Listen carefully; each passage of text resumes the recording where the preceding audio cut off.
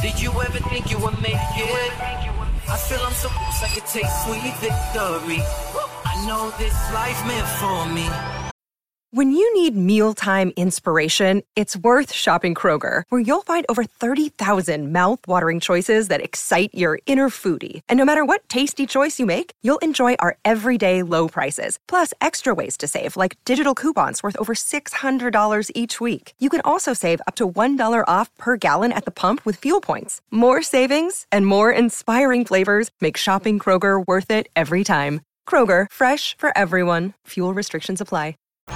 Yeah, why would you bet on Goliath when we got Bet David? Valuetainment, giving value's contagious. This world of entrepreneurs, we get no value to hate it. How they run, homie, look what I become. I'm the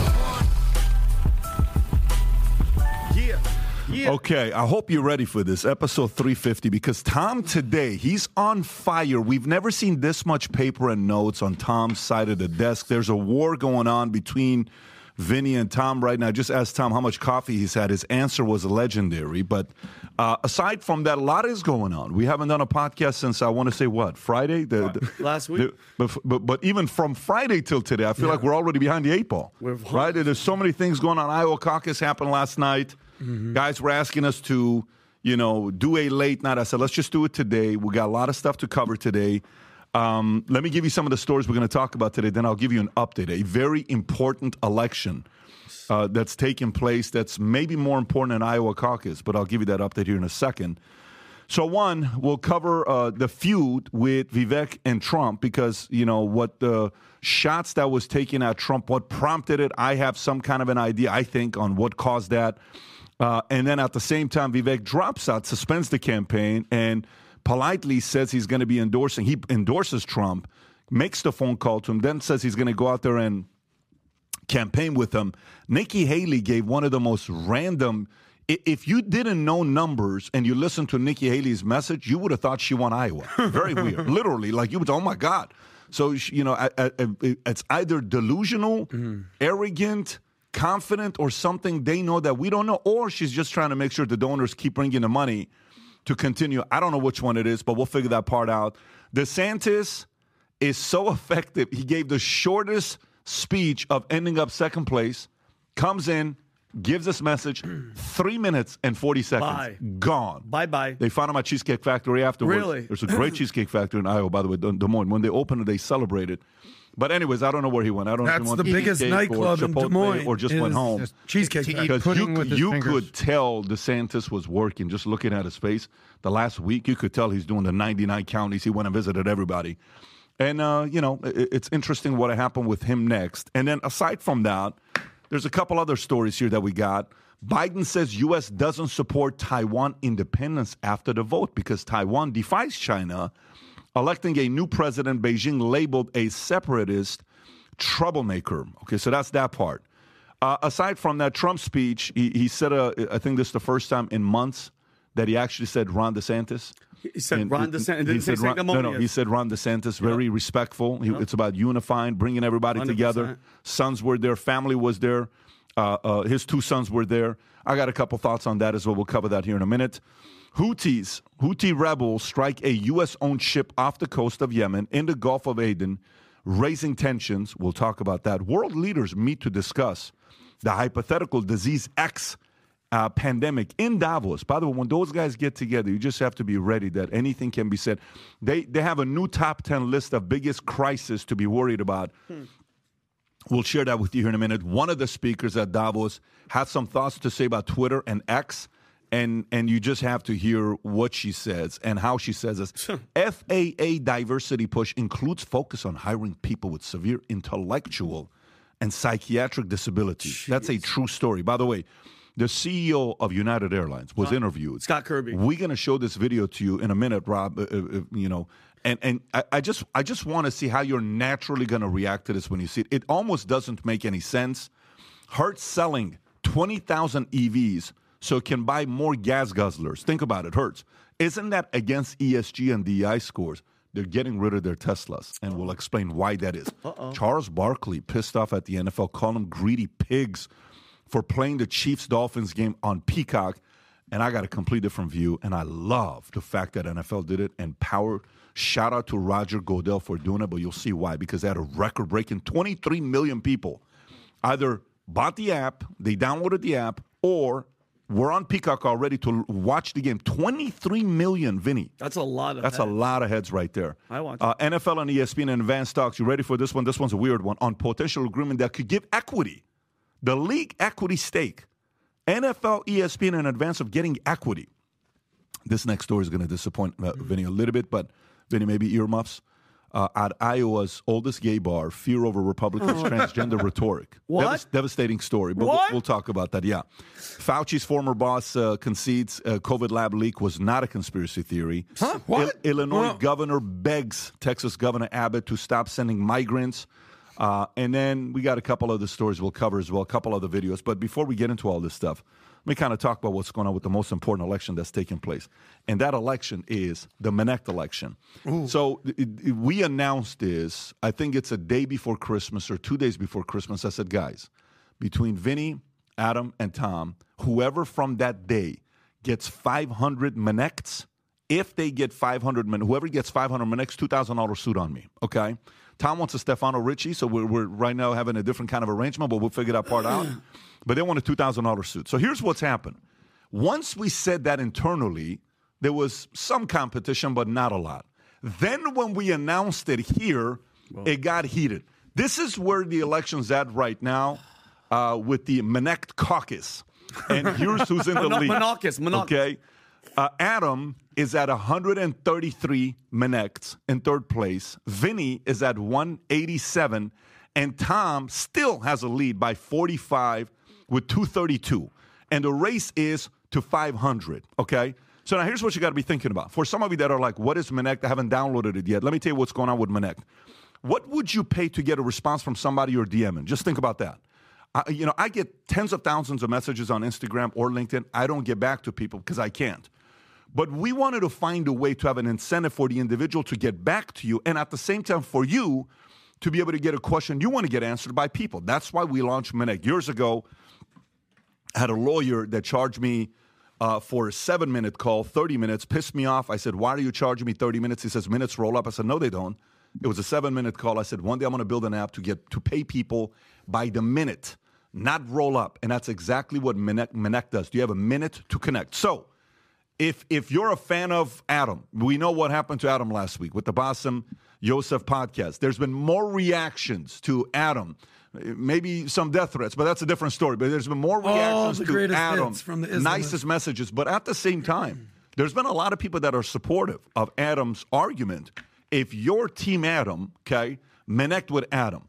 Vinny had a day where he did 70 Menects last week. Tom did 80 Menects just on Saturday in a single day to empty out his Menects. It's just a lot of stuff that's going on here with Menect. Could I say something? Vinny wanted to say something. I have Go to ahead, say Vinny. something. This is to all my fellow Americans, PBD podcasters, all the Menectors. I need you. It's the threat to democracy. Tom, if you guys could see Tom, can you guys show Tom? Tom doesn't like trees. He kills trees for the podcast. If you love trees, you don't have to go for Tom. By the way, 9 cars. He took a helicopter to get to a Ferrari to get here today. He doesn't need this suit. You're not supposed to say that. Tom, relax. I wore a pin. I wore a Menect pin. You're not wearing a pin. Please, Tom, just don't do this. Guys, the first 5 people to Menect me, I'm going to give you a shout-out at the end of the podcast if it's okay. You're creative. Guys, time out. Hey, Adam, this is not your time. Tom, stop it. Guys, I need you. Text question. Just let's push today for the future of America. And by the way, he's breaking the rules. No, I'm not. No. Okay, how about this, Tom? Wait 1 second. Tom, I'm going to do the next 5 people. Hey, hang on. The next 5 people to Menect me. I'm going to show up at your house with 20 women. We're going to have the party of a lifetime. Can't give the address away. And then maybe I'll bring Vinny or Tom. You don't understand marketing. If you want to be sure that your death threats are not ignored and end up on LinkedIn where Adam will ignore them, send them by mail. That's true. Anyway, Menect, let's go, baby. On a real note, though, if you haven't yet downloaded the app, record-breaking week last week, record-breaking month, record-breaking quarter. I can't even tell you what's going on right now with Menect. It's unbelievable. So excited to get all these different people on there. But show your support with whoever you love here. Please. With them. Download the Let's app. go. I want to win. Send them a question. Yesterday, a guy sent me a video question. I sent him a video question response back from Mar-a-Lago. I was at Mar-a-Lago yesterday. We're about to announce what we're going to be doing, an event of ours, which is pretty wild. But we had a great time at the Mar-a-Lago. So download the app, ask your questions. Please, guys, I'm waiting. Please, let's go. Wins. I have a feeling someone's going to win in the next week or two. Come on, baby, let's go. PBD, Mar-a-Lago. Yeah. I saw that you were becoming a realtor. I was becoming a realtor. Rob, you want to show Mar-a-Lago. that video? And Pat, while he's looking, was that your first time there? No, I've been there. Oh, okay. God. Vinny, with your ridiculous. stupid questions, ask dumb questions on Manek, buddy. First time there. See, guys, You've been with him there. I wasn't there with. I was there, but Well, you I know was there what? with Wait, Rob. The point is, PBD, That's realtor to the stars. Just zoom out, Rob. Is Zoom out. Mar-a-Lago worth I'm making an announcement. 18 million or or 1.5 Yeah, look at that billion? suit, though. Rob, can you make it bigger, Rob, and then play it? So they can Make see? it big, There Rob. you go. Go There for you it. go, buddy. Be quiet. Let him in. PBD, how much is this property? Wow. Between 18 million to $1.5 billion, depending on who you're asking. If you ask a judge in New York, 18 million. If you ask everybody in real estate in the area, they're going to say $1.5 billion. Look at how sick that place is, bro. Anyways, okay, so let's get into the stories. Before we get started, again, for the people that watched the podcast last week, Bassem Youssef, and if you really want to connect with Adam, there's a new show coming out based on what people said. Rob, if you want to show the new movie, it's called Everybody Hates Adam. It's not Everybody Loves Raymond. It's a new show. I got print It's a new show. Here's what I'll say.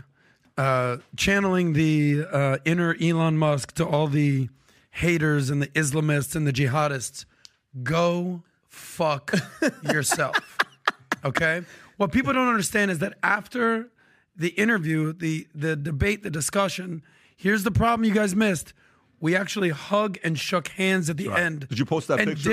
Yes. And didn't want to kill each other. So you can have debate, you can have discourse without telling somebody they should go to hell Or die. and Or die. die. So that's my problem. And it's usually the funniest thing.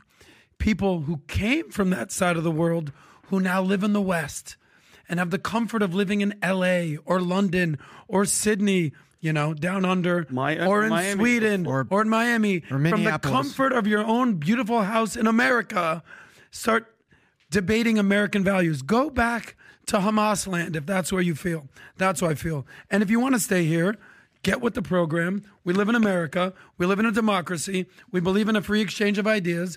And if not, go fuck yourself. By the way, you know what? Let me tell you what video I want to start off with. I don't want you to give it away because you gave this video out, but I want them to watch this. Rob, you know which video I'm talking about? Go find that video that Adam sent yesterday, because eventually common sense prevails. I found the video. If you don't have it, I'll text it to you. Jon Stewart one? Yes, this is the one that you sent, which I think it's such a powerful message here that common sense prevails. I sent it to you.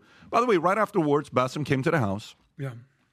Alper made him something to eat, dolma. We got a masseuse to give him a 1-hour massage.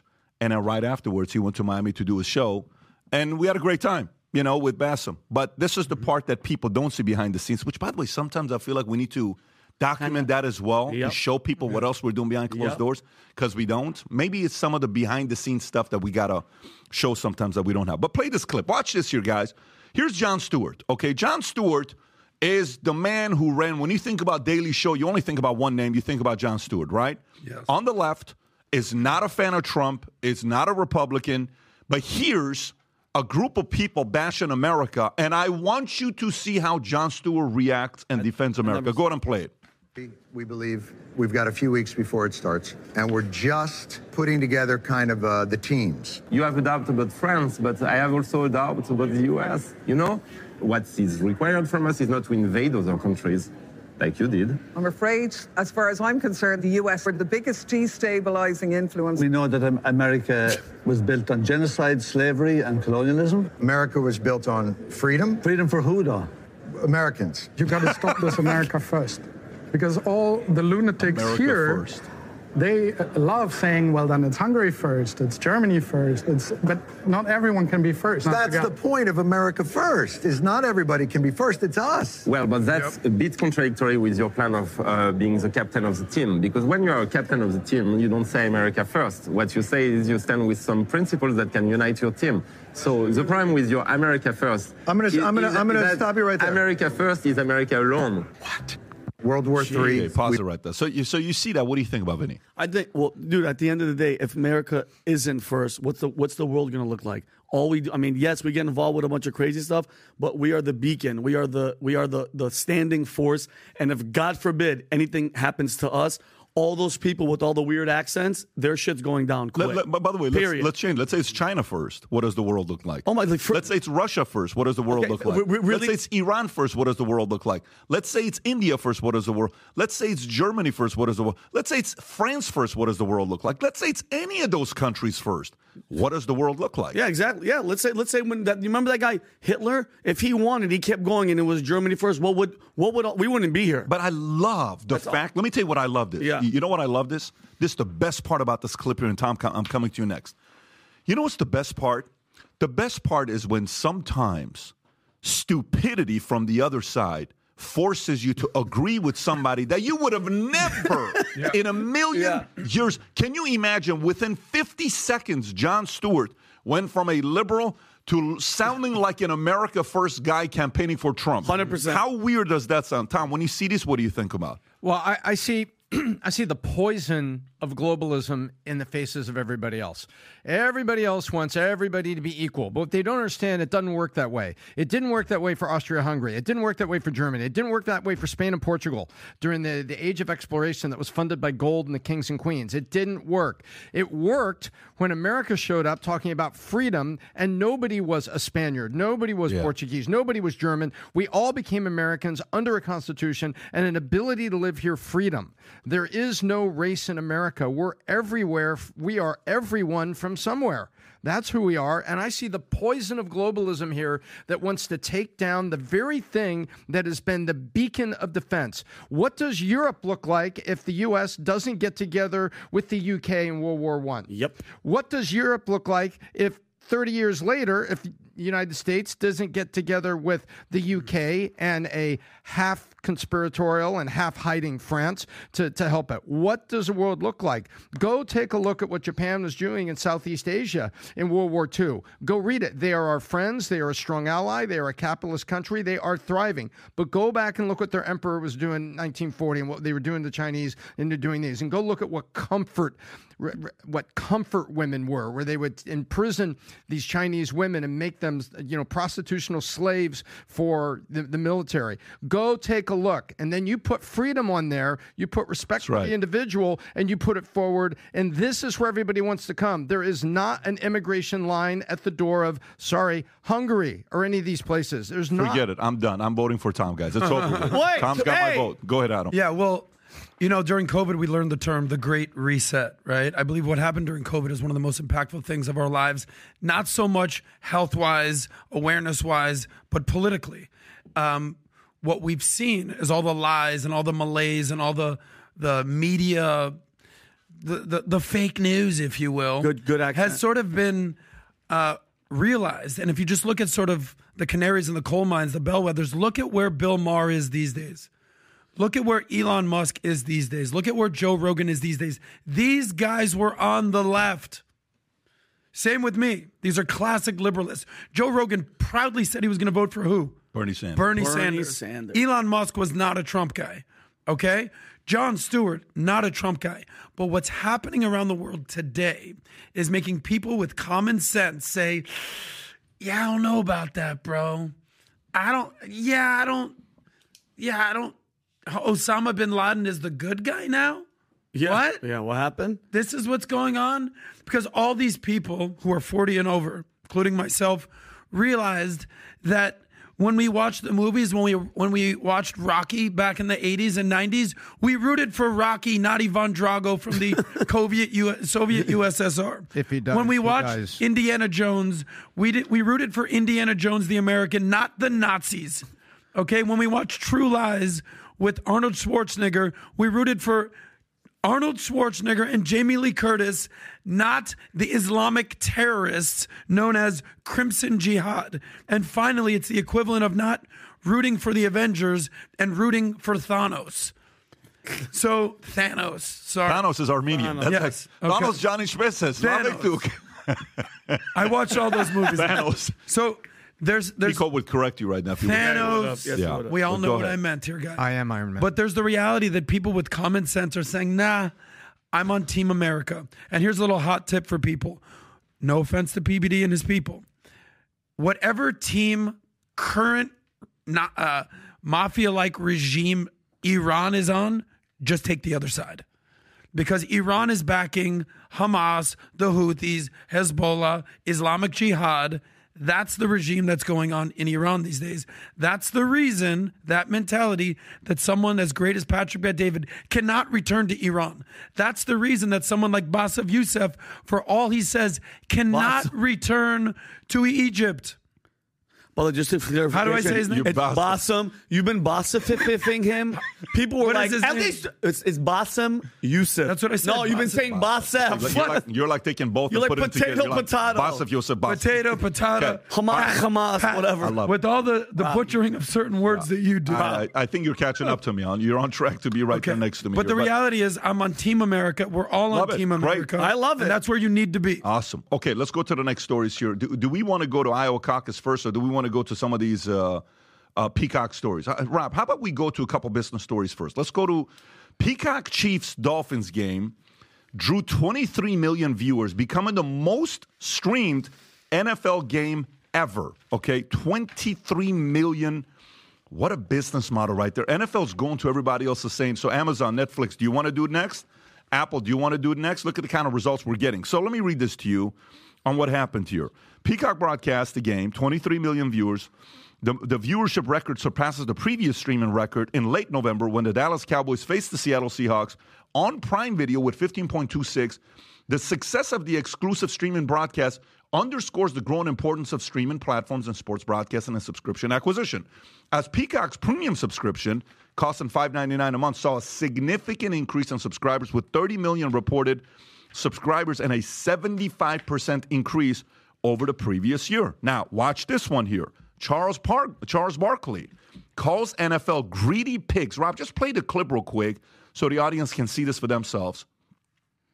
You should have it. You just showed it a minute ago.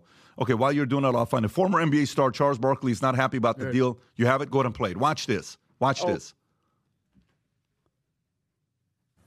Robert. Yo, man, this thing showing this game not on cable, that's low class, man. It's on Peacock, right? Yes. You got to pay. Come on, man. That's not cool.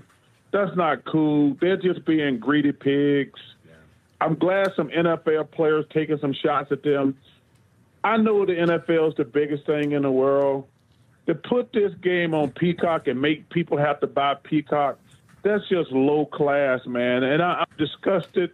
I'm not even, first of all, I can't watch them. I'm going to be filming commercials. But even if I could, I wouldn't watch it. I'm just going to boycott the game. Nobody cares. They sold the game for $110 million. And I know that's a lot of money, but the NFL's, they're making $20 billion a year. To screw your fans like that, it's just not cool, man, at all. That's what I... By the way, pause that. I got to tell you, Charles, been a fan for a long time. Love what you do. Obviously, I've seen the documentary with Inside the NBA with what happened when you came through, and you're the star, and you won God knows how many Emmys, all well-deserved. Your commentary, I actually really like your commentary. But let me tell you why I love this year, Charles, and I disagree with you. Here's why. I think cable is dying, and Barkley is still part of cable. Of course. And he is still working for TNT. And by the way, Charles, TNT, if they could afford it, they would have considered some of this stuff. Some of these other cable companies, if they could afford to pay $110 million, they would love to do it. The only thing keeping cable TV in business is only a few things. 1, baby boomers. 2, sports. 3, big pharma. That is it. There's nothing else that's keeping cable TV in business. Streaming is the future. Your show Inside the NBA is going to eventually be on a streaming service if it isn't already. So for Roger Goodell to do something like this and his board that made a decision to take the $110 million check from Peacock, one, salute to Roger Goodell for doing that. The NFL players can bitch and moan all they want about it. Where do you think the money comes from? getting better contracts. And the guy that's done the best job at getting those contracts is a guy named Roger Goodell. He's brought money to the teams. He's increased the valuation of these teams. And it's only 17 games they're playing per year. It's not like they're playing 82 games during the NBA. They're playing 17 games, I believe 8 home games. For some, it's more, but for most, it's 8 home games that they're playing. Phenomenal job for Peacock for spending that $110 million, and phenomenal job to Roger Goodell for doing that. Eventually, every local sporting event, when you and I watch WGN and we would watch the Chicago Bulls, or we would watch the White Sox, or you would watch TNT or TBS and you would watch the Braves or the Hawks, everybody knew who Kevin Willis was. TBS was Braves all day, every day. That's right. Everybody knew Kenny Lofton. You knew Fred McGriff. You knew Andres Galarraga. You knew David Justice. You knew Rocker. You knew Millwood. You knew Maddox. You knew every one of those guys because we had cable. You watched that on the channel. So brilliant move by Ted Turner back then, and they hated it when he did it.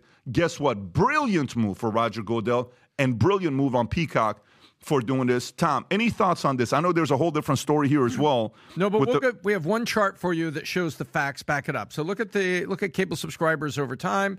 I sent it to you. It's one of the links, Rob. No, one more. There we go. There it is, Pat. What is happening to cable TV subscribers over time? There's fewer people every year. Cable peaked at 104 million people back in 2010. Now it's 35% down. It's like 65 to 70 million people. So what is Roger Goodell doing? He has something to sell, and Peacock bought it, and then they resold it as a profit. That's like Foot Locker buys Nikes from Nike and sells them to you and me. That's what this is. There is no entitlement to cable programming. And you've got the NFL, by the way, making money for its players, as Pat said. But you look here, Roger Goodell, think of cable TV as a store. Pat, if you were Phil Knight and Foot Locker was no longer able to sell as many Nikes, would you sell them somewhere else? Of course you would. Of course you would. It's your job. It's what you're supposed to do. It's your duty. Yeah. It's Roger Goodell's responsibility. That's right. He's doing his job. Roger's doing his job. So look at it that way, America. Is cable TV is a store. The store doesn't sell as much stuff anymore. So Roger Goodell is finding other ways to sell them. He's selling it online, and in this world, that's called streaming. Speaking of doing your job, I'm going to take a different angle on this one. Okay, I'm staying on topic, but you know what I did Saturday night? Well, I'm a lifelong Dolphins fan. No. Oh, is it something else? Were you on your bed with lotion? No, go ahead, Tom. You were talking. Go ahead. No, you said, Tom, go ahead. What did I do Saturday night? And I'm like, maybe I don't want to know. Go ahead. Tom, go ahead. Tom? Guys, this is why you have to connect with me, because Tom doesn't know what the hell he's talking about. So, Tom, I'm going to say something now. Do you want to coffee for Tom? Go ahead, Adam. Make your point, Tom. Don't interrupt. Let him make his point. Go ahead, Adam. You know what I did Saturday night? Lifelong Dolphins fan, and this is, you guys just moved to South Florida recently. You're coming into terms of, all right, the Dolphins are here. I get it. Hootie and the Blowfish sang a song years ago, Only want to be with you. Only want to be with you. But one of the key lines in their musical repertoire is sometimes the Dolphins make me cry. Yep. We Dolphins fans, Miami Dolphins fans, know better than get our hopes up and buy the subscription to watch the Dolphins lose. So what did I do instead? I watched my guy, my brother, Vinny Oshana, and Brian Callen perform at the Turnberry Country Club. How many old Jewish people? But be honest, Vinny, you did so good. Pat, it was so proud of you. 55 and over. Yeah. They were like, but it was amazing. Vinny crushed it. Brian Callen, what a stud. Amazing. We had dinner, everything. I did not waste my time on the pitiful Dolphins who play with your emotions. So I did not do this. I watched my brother do it, put in the work. Thank you, sir. But regarding Charles Barkley, we've talked about this many times. Cable is dying. It's the boomers. It's the people on news. It's people that watch sports. And Charles Barkley, as much as he was not growing up, his famous line was, I am not a role model. Yeah. I am not a Charles Barkley, he's part of the establishment now. I know. He's part of the establishment. Well, Pat, think about it, too. He doesn't. I love Barkley. He doesn't want to lose his job. Like, he thinks his job is at stake. Because if everybody goes streaming, nobody's going to want to sit there and watch cable. But you nailed it. Cable's been dying. Does he not see the numbers? Yeah, but by the way, the Phoenix Suns said, moving forward, if you want to watch the game, you have to order our OTT. That's the direction NBA, NFL, everything's going, and they're doing the right thing. Good. I think they're doing the right thing, and these streaming services who can pay the money and get them off, off cable, because cable's relying on whatever cable money subscription they get per month, and then they rely on sponsorship, right? Pfizer and all these people. Streaming services have 50 million people that are paying them $10 a month. That's $500 million a month. They're like, yeah, we'll pay you $110 million. 23 million people went and watched it. That's bananas. Tom, that's insane for 23 million people to watch. That's a great audience. Well done by the commissioner that got his players paid. Smart. I thought it's a fantastic story. And by the way, that leads to NFL, ESPN advanced talks or potential agreement that could give equity stake, which this one to me is a little bit concerning. And I'll give you my perspective why I think it is.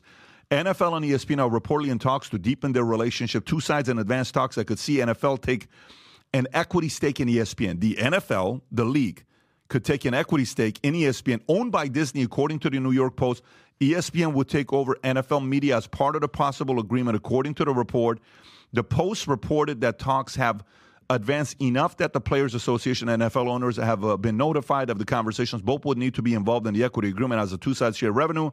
The news comes as ESPN targets 2025 for when it'll go direct to consumer, which will allow individuals to access the ESPN platform without a cable subscription. I have a problem with this. Here's my problem with this here, and I'll get your perspective on this, Tom, and others. But my problem with this is the following. This is kind of like how China controls the media. This is when, the U.S. government owning, what's the media service that the U.S. government owns? Is that NPR? Is that what NPR is? Okay. I don't listen to NPR, and quite frankly, I don't trust NPR, okay? Because the commentary is always going to defend who? Whoever's funding you, okay? Mm-hmm. So you want me to listen to ESPN after NFL owns it? What is ESPN going to say to him? Can you imagine they criticize concussions? And then NFL comes out and said, you guys got to fire Larry. You can't talk like that. Bad things about NFL. I just complimented NFL and Roger Goodell on one side, which is someone maybe listening to the same Pat. Are you, what's this bipolar answer you're given? One moment, Roger Goodell's great. Another moment is this. No, I lack accountability. There's got to be a part of it where you're holding yourself accountable to the reporting aspect of sports specifically. Yep. And that part of it is challenging, especially to buy ESPN. Now, if it's legal, it's business, they're doing the dealing, it is what it is. But to me, there's a part of it that makes me feel uncomfortable knowing the government is owning NPR. So ESPN overnight becomes NPR to the NFL. And what you're talking about is essentially a monopoly, right? Because if you look at doesn't the NFL own the NFL Network? Think about who's watching football. You're watching it on NFL Network. You're watching it on ESPN. We just saw what happened with Pat McAfee. Let me try to basically loosen this up. You think Pat McAfee didn't want to have Aaron Rodgers on the show, and I think he ended up having him on or not having him on, but when the forces at the top tell you how you need to operate, how many times can journalists who maybe want to criticize NFL, whether it's CTE, whether it's concussions, whether it's monetary compensation, whatever it is, I think what you're saying is that it needs to be an equal opportunity of voices to criticize, but also praise whatever is going on. I think if the government allows it, NFL should do it. I just don't think it's good. I don't think if there's no law against it, the right move for the NFL is to own ESPN. Are you kidding me? Good for you, because what are you going to do? Every time, the first thing you start off with is NFL. All the programming, NFL. All the main documentaries, NFL. The 30-for-30, the most 30-for-30s you'll do is NFL stories. Everything will favor, the NFL. And so, by the way, check this out. So think about what are the four sports that we have in America. So you got NFL, NBA, NHL, MLB, right? Mm-hmm. MLS is kind of coming up, and you got a couple other sports that you have to report on. Now they're reporting boxing, UFC, a few other things. So does NBA have any say on ESPN being bought or equity stake by the NFL? No. Nope. Do they? Maybe. I don't know. Does the NHL have any say on this? Does UFC have any say on this? Does MLB have any say on this? No. So if NFL is the only one that has equity stake, you're a board member, you have influence, more of the content's going to be naturally NFL. Of course. Okay? So, Tom, what are your thoughts on this here? Well, there's two paths here, and I should probably break this down because this is like a 2-hour case study, but I'm not going to do that 2 hours here, thank God. The first path is Disney.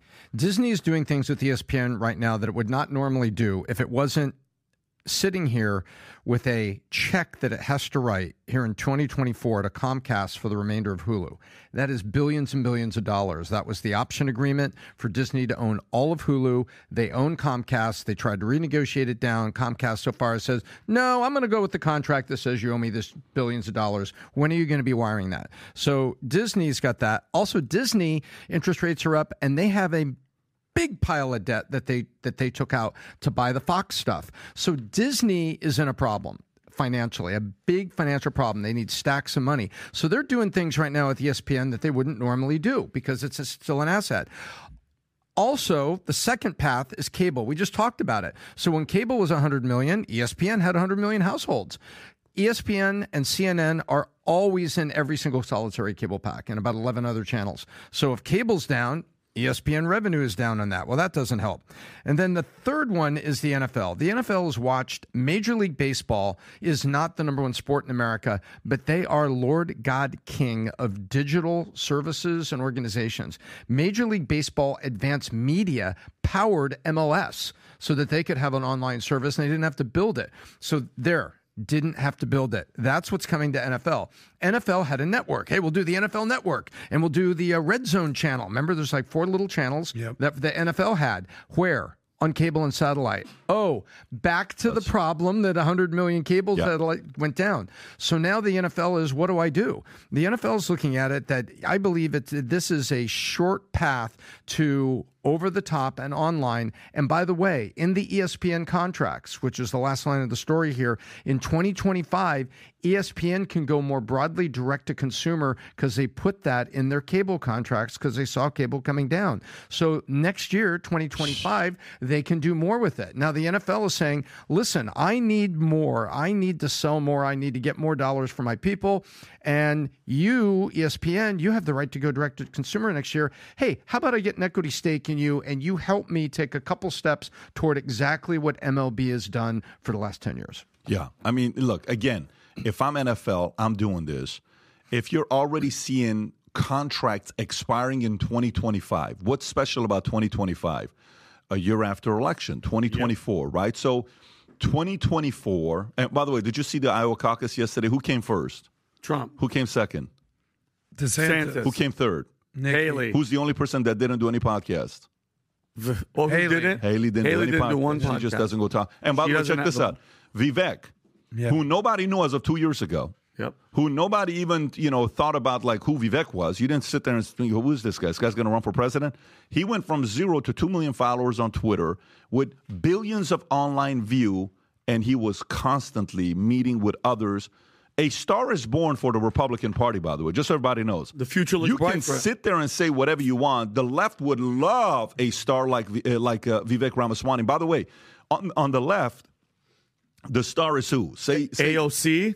Say, you think? I think AOC is a star for the socialist Gavin left. Newsom. I think it's far left. But I think Gavin Newsom is a star for the left. Of 100%. Right? But even a Gavin Newsom, in my opinion, is not the level of a star as a Vivek is for the right. Not at all. There's two different people. I agree. So, Rob, let's talk about something here. Last week, out of nowhere, on Friday, President Trump put something on Truth Social. If you can put this up, and then we can go through a couple of the tweets, and I'll speculate on why I think that happened. But if you want to put up what the president said about Vivek last week on Truth, I think that's what it is. Vivek started his campaign as a great supporter, the best president in generations, etc. Unfortunately, now all he does is disguise his support in the form of a deceitful campaign tricks. Very sly, but a vote for Vivek is a vote for the other side. Wow. Don't get duped by this. Vote for Trump. Don't waste your vote. Vivek is not MAGA. The Biden indictment against his political opponent will never be allowed in this country. They are already beginning to fall MAGA. So now, what prompted this? So I went out and I saw Vivek's tweets. And I noticed Vivek tweeted, by the way, this came 45 minutes or 50 minutes after a tweet by Dave Smith that Vivek retweeted. Did you see the tweet by Dave Smith? So go to Dave Smith's tweet. Our friend Dave Smith? Dave Smith is a stud of a guy. So Dave Smith posts something, but he's not a Trumper. No, he's not MAGA. So Dave Smith posts something on Twitter. I hope he doesn't tweet 75 times a day where we can't find it, because some guys tweet Dave's so a busy many guy, times. Man. No, how many tweets do you see a day? Do you see it? So you'll find it. Keep going. whatever last week was, Friday. What is Friday? Can you give the 12. date? I think it was Keep going. Go a little bit back. Go one more back. Go one more back. Go one more back. So Dave Swift said something last week. Go one more. Go one more. Let's see if it comes up. Oh, man, you got to find the tweet. Keep going. There's the 11th. Is that the one? Now you're back. So anyways, he posts a tweet, and in the tweet, he says something about, here's what I believe in. I believe Nikki Haley is the worst candidate we've had in many years, and he's just going and calling out everybody, right? And he thinks, Vivek is the best one out there to get, et cetera, et cetera. But then he also says, and I will never vote for Trump because Trump's drama or something like that, right? So Vivek retweets that. Oh, man. So when you retweet that, if you can find it, Rob, Vivek retweets that. And to me, that's a retweet 45 minutes before Trump tweets what he tweeted on Truth Social. And I believe that's what started. Now, I may be wrong. I'm purely speculating on what I'm hearing. But to me, let me just read the tweet. And Vivek tweets so much, you got to go back. Crazy. Oh, my God. I'm going like this. It's still 24 hours. Wow. So let me see so what is the date again for that? Give me the date again 12 for is Friday. While I'm finding this, can you guys give some commentary here? Let's. The breaking news is that obviously Trump won Iowa, and Vivek has officially dropped out of the race. Yeah, and wisely so. Okay, so everything. Listen, this was inevitable. Because Vivek, as much as we think he's a stud, he's been on the program multiple times. We've had a relationship with the guy. He's amazing. At some point, you're going for the king. And if you shoot for the king, you better not miss. And he's been trying to waffle and align himself with the MAGA movement and America First. But Iowa was the first time that someone had to cast a ballot. Mm-hmm. And Trump, over the weekend, was like, all right, I see what you've been doing. You've been aligning yourself with my team this entire time. Respect. Thank you for this. But at the end of the day, he's running against Donald Trump. He's running against Vivek. And he basically put the nail in the coffin for Vivek. So we all know that most people that like Trump, MAGA, there's some alignment with Vivek. We all know that. Mm-hmm. But at the end of the day, he's trying to take Donald Trump's job. Yes? At the end of the day, you're 100% right. It took one simple tweet, whatever the... I found it. Here you go, Rob. If you want to play happened, but Vivek is now out. Yeah. Is this the? This is the one. Yeah. So if I was a Republican caucusing in Iowa, I would 100% support Vivek, and it's not even close. DeSantis is a war hawk and a coward. War hawk, coward. I will never forgive Trump for his appointments and his COVID policy. Nikki Haley is the worst human in America. There's really no debate. I disagree with Vivek on Mexico and China, but he's head and shoulders. His head and shoulders, the best Republican. Plus, he does my show. LOL, right? And so Vivek retweets this. The most important sentence here is what? I will never forgive Trump for his appointments and his COVID policy. And you retweeting it is a form of an endorsement. And to Trump, who reads everything to see where you are, this would upset the hell out of somebody who's wired like Trump. So then Vivek comes out and he gives love to Trump and says, I'm probably going to be campaigning. I called president. I told him I endorse you, and I'll be in New Hampshire with you. So you know what role he's playing next. And the president had good things to say about him. And Carrie Lake, they had good things to say about those two. About Carrie Lake, dude, and listen, say what you want. I watched the entire the post-win caucus. Bro, you cannot compare him to Joe Biden. And I'm saying this with all sincerity. He doesn't, it's sad to watch. I hope everybody realizes that they got duped into voting for this guy because he was the lesser of two evils. He came up there. He was professional. He was cordial. He said nice things about Ron. He said nice things about Haley, Nikki Haley. He said. Can you play this clip about what he said about Vivek and then play Vivek's clip as well? Yep. Go ahead, Rob. I also want to congratulate Vivek because he did a hell of a job. He came from zero, and he's got a big percent, probably 8%, almost 8%, and that's an amazing job. They're all very smart people, very capable people. You can pause it and go to the next one, Rob, and see Vivek's video if you have it. And a star is born with Vivek. There's no question. 1,000%. And guess what, though? He has to realize that right now, and I'm pretty sure he's going to take it because, he has his own money. He has a strong backbone. That swamp, that establishment, they're going to start as of right now. They're going to be on top of his ass. Go ahead and play it. Because they don't like him. He speaks the truth. Go back a little bit. Candidates in. Go back. Yeah, sometimes it does that. As I've said since the beginning, there are 2 America First candidates in this race. And earlier tonight, I called Donald Trump to tell him that I congratulated him on his victory. And now going forward, he will have my full endorsement for the presidency. And I think we're going to do the right thing for this country. Some people were unhappy, by the way, when he did that. Yeah. FY, his wife is also very well spoken. She's a surgeon, by the way. She's like, really? Oh, yeah. She's very smart and very well spoken as well.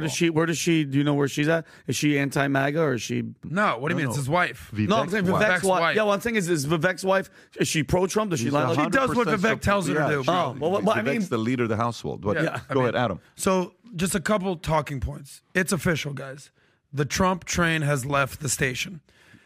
This was the first of what we're going to be seeing over the next few weeks, few months, the Republican primaries. Trump's running away with this thing.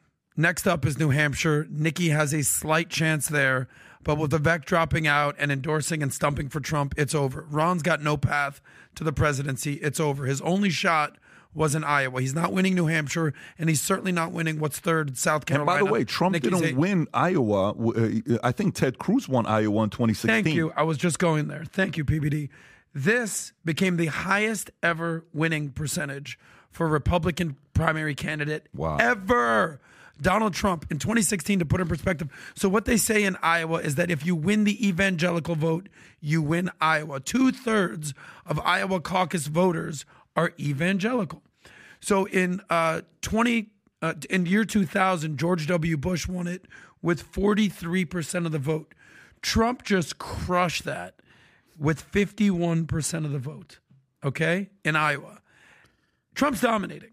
So to look at what's going on in Iowa right now, understand a couple different things. The DNC, you talk about Biden, the Republican, we all know that Biden is a weak candidate. Who is not weak is the DNC. They are shrewd. They are slick. They know how to play the game. Yeah, they know how to cheat in 2016. Yeah. It is very naive of you to just think they're cheaters. It's not you. They'll stop at anything. I'm saying to anyone out there, if you just think they're cheating, you're being naive. They have grassroots campaigns. They're organized. They get out the vote. Do weird things happen in elections, especially with mail-in ballots during COVID? But look at every election since 2000. It's been a nail biter. It's as we used with our friend the other day, it's ignorant and naive to just think they're cheaters. Their DNC don't play. The fact that Joe Biden is even remotely in the mix just shows how strong the DNC is. But that's not the point.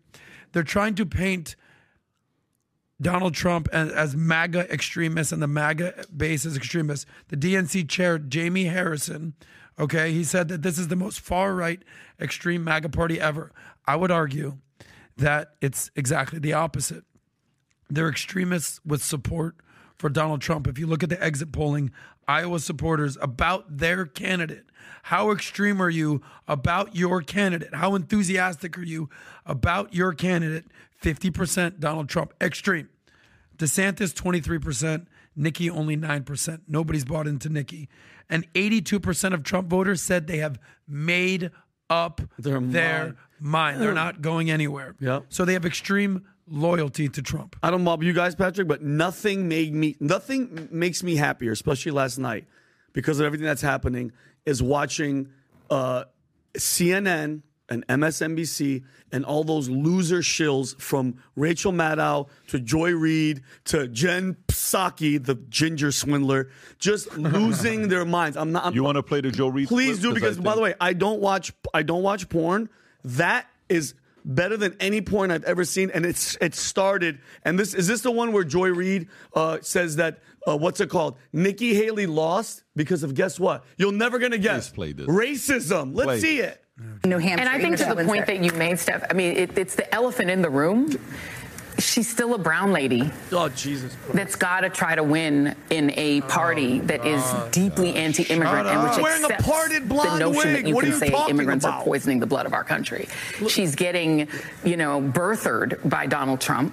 And I don't care how much the donor class likes her, which will ramp up a lot the better she does in New Hampshire. So it's still a challenge. I don't see how she becomes the nominee of that party with Donald Trump still around. I can't picture it happening. Maybe it could happen. Ron DeSantis' only argument for staying in it is he's the white guy that he can still make the appeal. Pause it right there. I have a question for her. Argument. If she hates Trump so much, why did she go get Trump's hair? I'm just curious, man. Like, you have a million different options on a different hair to have, and you get Trump. Look at Trump's picture below. Yeah. Dude, you got Trump's hair. Exactly. Yeah. Like, there's no one a bigger closet supporter of Trump than you. Guys, you're amazing. This is cultural appropriation at the highest level. Yeah. Exactly. This is what they're talking about. Gosh, knock it off. That jacket looks like a white professor I had in college 40 years ago. But notice how it has. Listen to me. They're already starting. She's a spy. It's race. It's MAGA. By the way, when people say it's a MAGA extremist, you know what the word MAGA, the abbreviation is? Make America Great Again. When did that become such a racist? Yeah. Wait, you want to make America great again? You Nazi, you piece of shit. By the way, all these people better bow down and kiss Trump's feet because now they're relevant again. Now, for the next 4 years, if he wins, they're going to have something to talk about because now nobody watches you. Nobody cares. Now all those green-haired, crazy, screaming, the world's over. Now they have something to watch because guess what? We're back to a racist country and we're back to the end of the world. I want to say that. Yeah,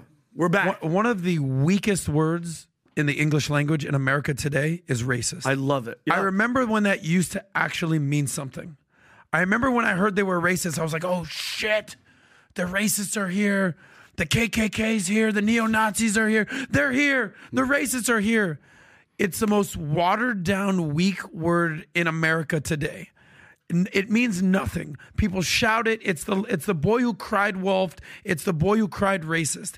At this point, and a lot of us fell for it in 2016. Donald Trump, he's racist. He's racist. Well, nobody's falling for it, especially while you stole Trump's win. Adam, don't say, Adam, I love you to death. Do not say nobody's going to fall for it. I am still curious to see because they're starting it already. All they're going to do is go back to their old playbook. And I'm hoping. And if you're listening out there, and you are, some people are far left, some people are far right. If you're on that left, don't buy into the bullshit, okay? He's not racist. This isn't a racist country. Yes, there's some racist people down in Arkansas. You're going back. Listen, yeah, you're going to find them. But the majority of us, we're trying to get better and go past all that bullshit. Stop taking us backwards and wake the hell up. Can we talk about, Tom, did you want to add something? Yeah, very simply. If you want to know what Trump derangement syndrome looks like, that's what it looks like. That's exactly it. That is what a deranged argument looks like, and that is where the phrase Trump derangement syndrome came from. She has Maddow, too. It's her and Rachel Maddow that don't know what to say, so they say things like that. Yeah, but you know what? Let me tell you, though, Tom, honestly, as much as I want to say, of course, they still have a very loyal audience that's going to agree with anything they say. I don't think they have the kind of credibility that they once had. I think it's hurting them. By the way, Nikki Haley. Here's what Nikki Haley does in her acceptance speech.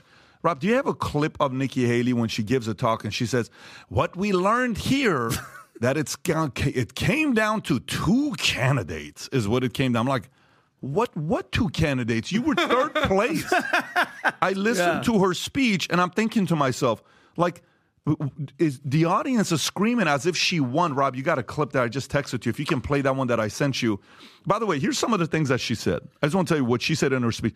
Vinny, did you listen to her speech or no? I didn't watch the ending of her. I heard you talk about it. All right, so let me tell you what she said. Let me tell you what she said. So I was not expecting her to say this, but she said this. So some of the words, okay? She trashed Trump. She said Trump and Biden are both 80 years old. They put our kids in debt. They don't have a vision for our future. They don't have a vision for our future. America deserves better. Our campaign is the last hope of stopping the Trump-Biden nightmare. And she goes on and on and on. Go ahead and play this clip here. Watch it. I'm telling you, if you listen to this without knowing the numbers, you would have thought she won. Go ahead. New Hampshire, In South Carolina and beyond, I can safely say, listen to this. Tonight, Iowa made this Republican primary a two-person race. You're third place. Yeah. What the hell are you talking about? This is what's called a spin job, guys, in politics. Oh, my God. Think about it. $70 million later. But here's what I'm saying. The donors can't be this dumb. Donors who have money, you made your money because you're smart. You busted your ass. You can't be that blind to see this and say, what are we doing giving this person money? Yeah. You know how bad the score was? The score isn't you lost by a field goal or a touchdown. Can I ask you a question? You lost by 5 touchdowns. A couple things. I reacted the same way to this. So I went to things that sometimes are inconvenient to look at, the damn numbers. And what was interesting is all the polls leading up to this had her 3 points ahead of DeSantis. Every poll. I looked at everything that was lined up. The only one, and these are all polls that were through the 13th, the 14th, the 12th, and the 11th. So these are polls happening PBD up to the minute. So instead, wait a minute. She wasn't second place in Iowa. That's what all the polls said she would be. She ended up almost 3 points behind DeSantis. But this is what she was saying. She is talking to DeSantis when she says that. When she says it's now a two-person race. You want to know why? Because she has 2x, actually 3x the polling in New Hampshire over DeSantis. Can I ask you a question? Hang on. And South Carolina, we'll get to this in a minute. What she was saying is that DeSantis is gone. That's what she was trying to say there. Iowa made this a two-horse race. In other words, DeSantis didn't get close enough that his donors and campaign can keep going. That's what she's trying to say there. He's gone, and now it's a two-horse race. Me and the guy that trounced everybody. If you're a donor, did you just forget Trump's name for a second? Oh, yeah, DJT. Trump, exactly. DJT. So now check this out. Let's go to this. I got something to say to you, Nikki Haley, and Rob. Be ready with the graphic. That's one. Here we go. One dead tree. Here we go. One dead tree in his hand. Buckle one up, dead tree. Vinny, buckle up. Haley is got 4x on DeSantis. Tom, South is that Carolina. the chart you want him to show? Yep. So Okay. Haley's got 4x DeSantis in South Carolina, but Trump has almost 3x Haley, and that's her home state. Let me tell you a story about home state. This is the 2000 election. Gore is from Tennessee. If he wins his home state, the Supreme Court doesn't have to weigh in on Florida. Look at this. If he had won his home state, he wins the presidency. So you're saying Nikki Haley is Al Gore? Nikki Haley's Al Gore. She's sitting here with this inconvenient truth. You're talking about a two-horse race, and you're not even leading your home state. So it's better off to drop out now instead of being embarrassed when New Hampshire comes around your own home state. I want to know what her donors and the strategists in the RNC are saying. Hey, Nick, you don't even have a bounce coming in.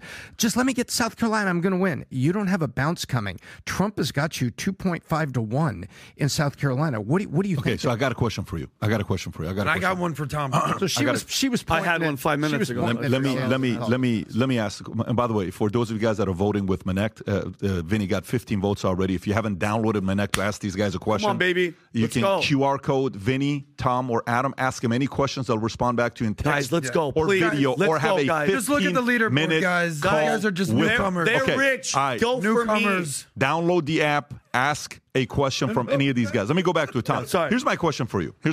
Tom. So what are the chances? Because the Nikki Haley donors are money people. These are not poor people.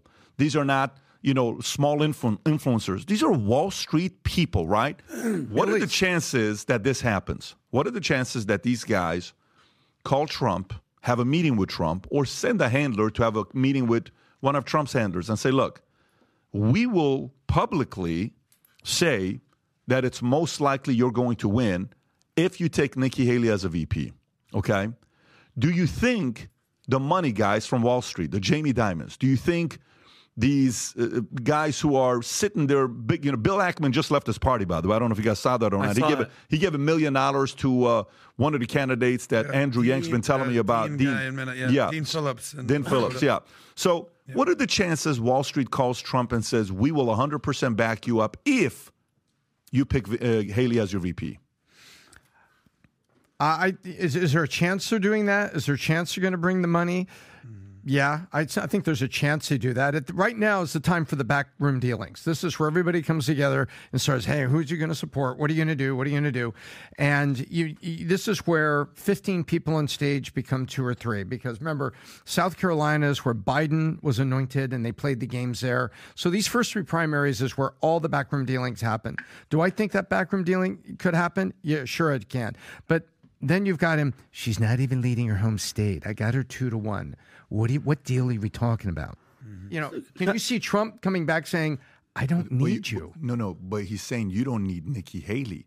But Trump is all about polls and all about endorsements.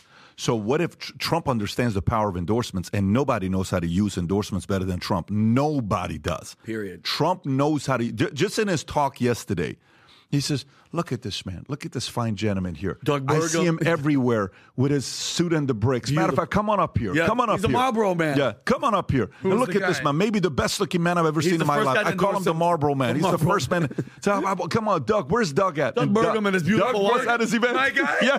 Doug was there. Give him a shout out. Doug was at his event. So, but think about it. If hug. imagine Jamie Dimon from Chase comes out and says, there's a 70% chance Trump is winning this thing, and we have to just accept it. And he says, I actually don't think it's going to be as bad as people think it is. Do you think Trump's going to use that and say, look, when J.P. Morgan, some people trust him, some people don't, with Jamie Dimon, but even Jamie Dimon's endorsing me right now. He would use that. He doesn't care about Nikki Haley. He cares about who her donors are.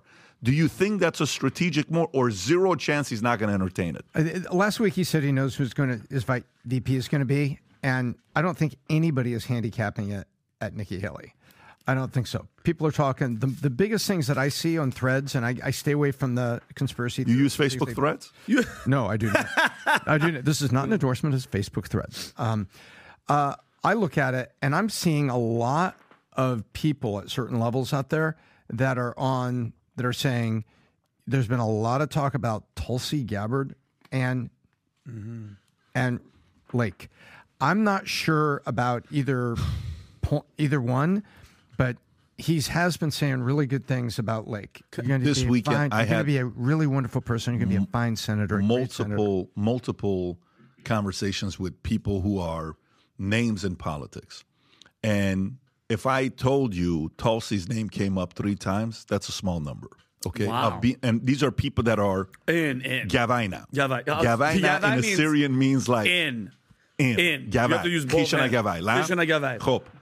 So if Tom, you knew that already. Tom speaks. Tulsi. No, I said that I haven't spoken to the depth of people that Pat was speaking to. What Tulsi and Pat Trump has talked to deeper people, but I'm not. I'm looking at campaign strategists and people along those lines. You know the guy that I talked to, But and yes, that's a very good. That's you know why I think it's a very good move. You know why I think Tulsi's great. Why? So, the DEI people are going to be like, female, this, that. Forget about female. Okay. She would be great if she was a man. Tulsi's great, period. Okay? Strong. I'm not, you're a great basketball player for a female. No. You're a Tulsi's good player. great, period. She is military. She has the independent vote. She has access to the independent podcasters. Attractive, that which she doesn't would hurt. go on, and she would go on those podcasts and sell Trump and all that stuff. And I think eventually that could lead into a different kind of a career for her long term. But I think a lot of people want Tulsi as a VP. And guys, you want one last, Adam, just really fast. I want to know what you guys, because I've been trying to ask it for a while. You're a donor. You're donating to the Nikki Haley campaign. You know pretty early there's no chance, especially when it comes to Trump, right, Tom? So what's the incentive for somebody to keep giving? I'm just curious. Is it for the future? Is it why do you keep dumping all this money when you know she's not going to win, unless you thought that they were going to get Trump and get him out with all these indictments? I can answer that really short. Yeah. The horseshoe and the uniparty are at play here. Yep. And there are many people up there that really thought that these lawsuits and everything and getting him off the ballot was going to do it. Now you've got a Supreme Court that he largely picked that's going to hear arguments on February 8th and make a decision around February 21st about Colorado and getting him back on the ballot. And if that happens, Maine, he's back on the ballot, it's over. And there are many people that think that's going to happen. But at the time they started, Vinny, you're right. The logic was, the horseshoe. Yes. Adam talks about the horseshoe very eloquently, about how the parties kind of bend back together. Excuse me, that elite top of parties on deep programs and deep funding, they kind of bend back toward each other. And so I think at the beginning, they thought, hey, we just got to get through this season and he's going to be off the ballot. There were high-end Republicans that felt that way, that were behind her. And now they're coming back. And I think Pat's right. I think there are strategic discussions that are being had behind closed doors, because this is when they always happen. It's not a surprise. This is the season of deals. Tom, if New Hampshire to South Carolina, that is the season of deals. Tom, if there was a nail, you know what you did? You took a hammer and you hit it right on the head. 100%. That's what he just did. So Pat brought up the conversation of whether Nikki Haley would be VP. I don't think so. I think she's got as much as a chance of being VP as Chris Christie has to be the Attorney General. So if you look at Nikki Haley's polling exits, you're saying there's a chance. There is a chance. There's no chance.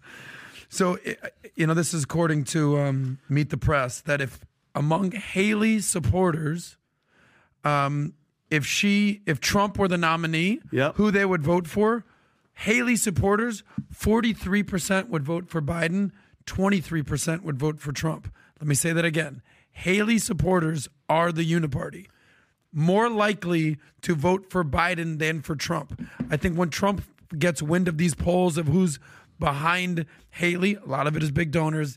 I'm out, you're fired. But you bring up Tulsi Gabbard. You have to understand one thing.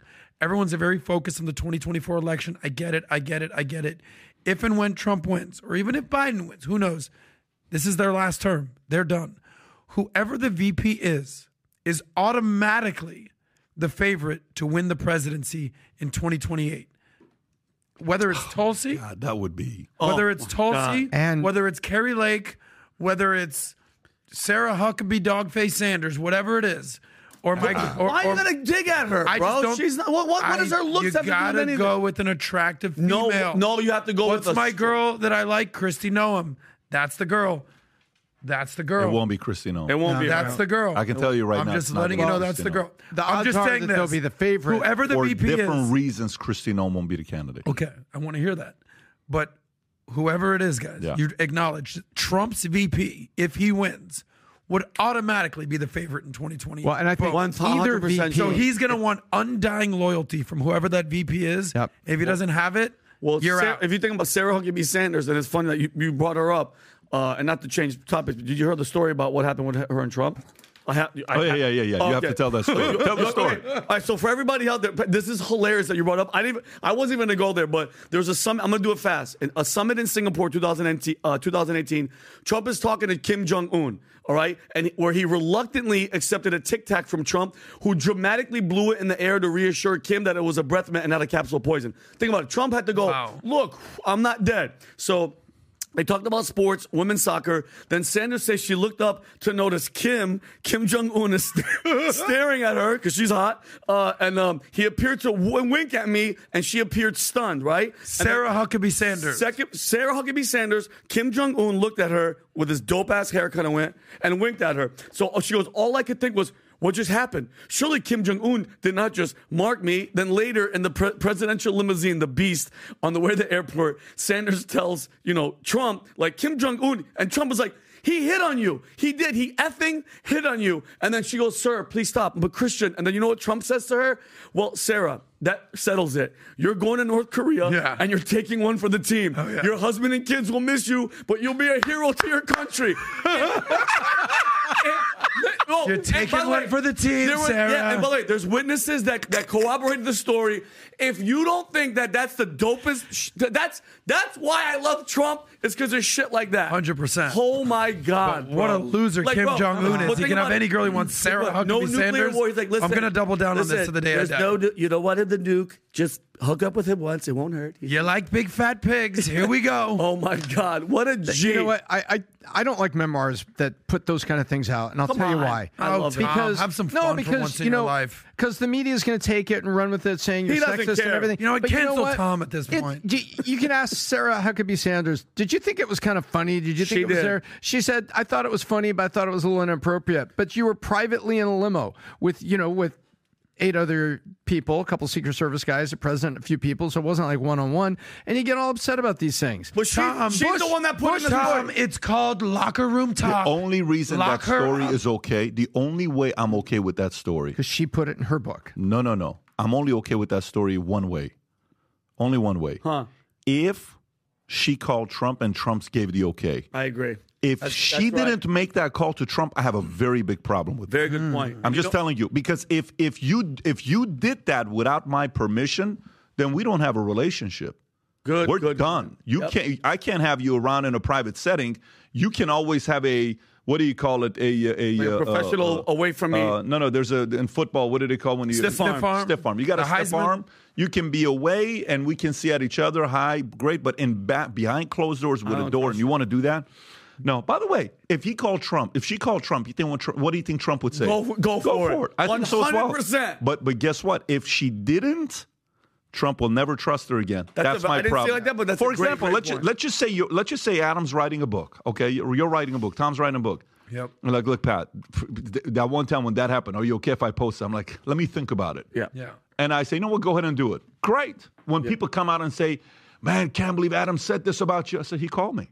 Yeah. He asked. He called me, and I said yes. And you got to respect the guy that did that. I'm okay with that. That's the truth. That's what happened. You think you think she did it? I don't know. I'm not. No, because I think she might. Vinny, look at it this way. Let's say you're writing a book, and it'd be a pop-up. Just letting you know. No. Vinny can barely read. Seriously, Tom. I read gooder than you. You have to. You can't read get good. Permission, No way. You have to get permission from your boss. Pat is right. Let's say you're writing a book, and you are hypothetically Obama's chef, and you're going to put some stuff in a book. Jesus. Okay.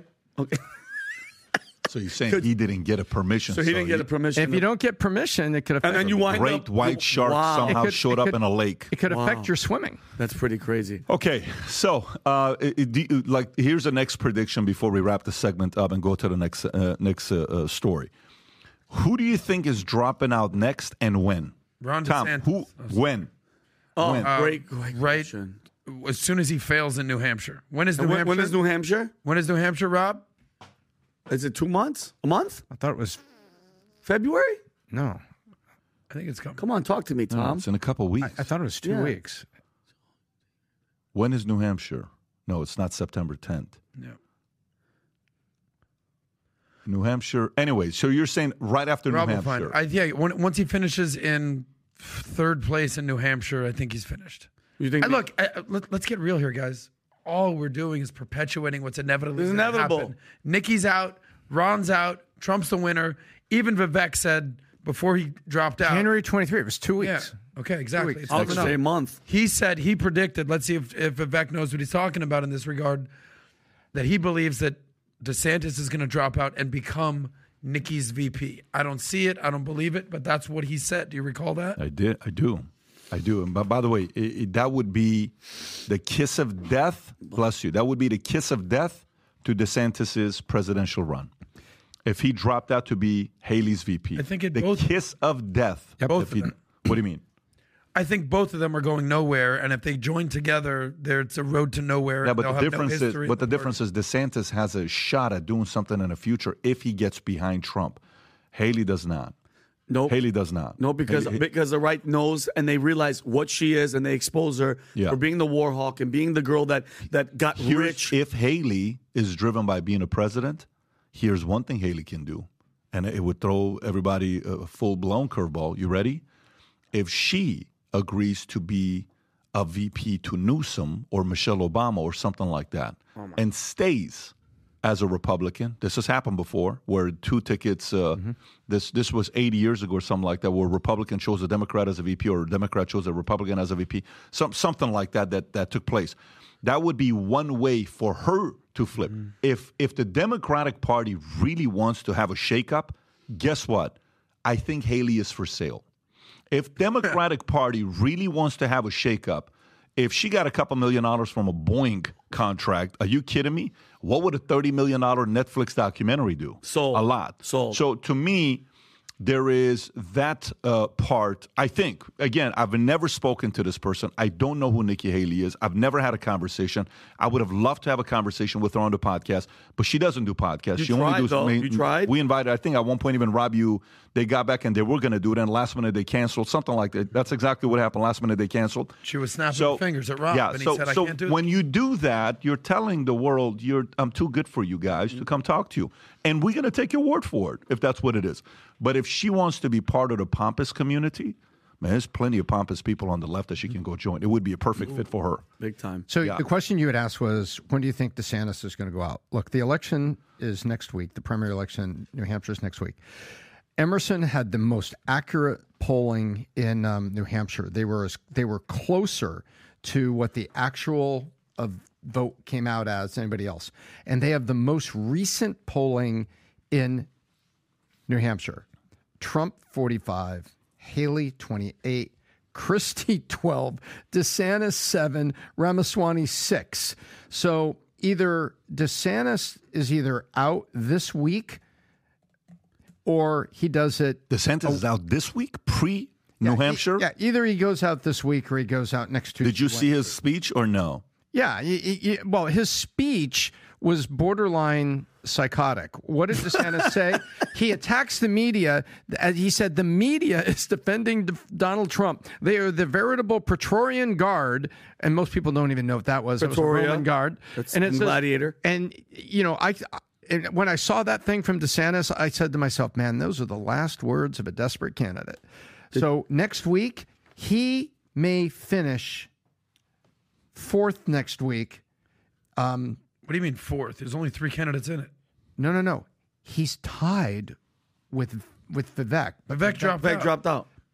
Is Vivek still on the paper ballot? No, he dropped out. No, that's what out. Dropped out means. I think the funniest thing that happened with Ron DeSantis, though, some guy walked up to him while he was with his wife and gave him a participation trophy, I don't know and New it was Hampshire. hilarious. Did you see that, Adam? No, the guy that gave the participation. DeSantis He goes, you can put in your. I don't know what the rules are on New Hampshire. Tom, we're on the same page here. DeSantis is done. He's finished. He's cooked. He's gone. Right. Whether it happens this week or next week after New Hampshire. By the way, did you see what DeSantis' campaign manager said? Absentee vote. No, what? Play the clip I just sent you, Rob. It's 26 seconds. DeSantis' campaign manager lost it. What? When he was being interviewed on, I want to say NBC or whoever this is. What channel is this? Yesterday? Yeah, NBC. Oh, wow. He was furious to say, why are you guys calling it? Why are you guys calling it so early? Why are you guys calling it? Why are you guys calling it?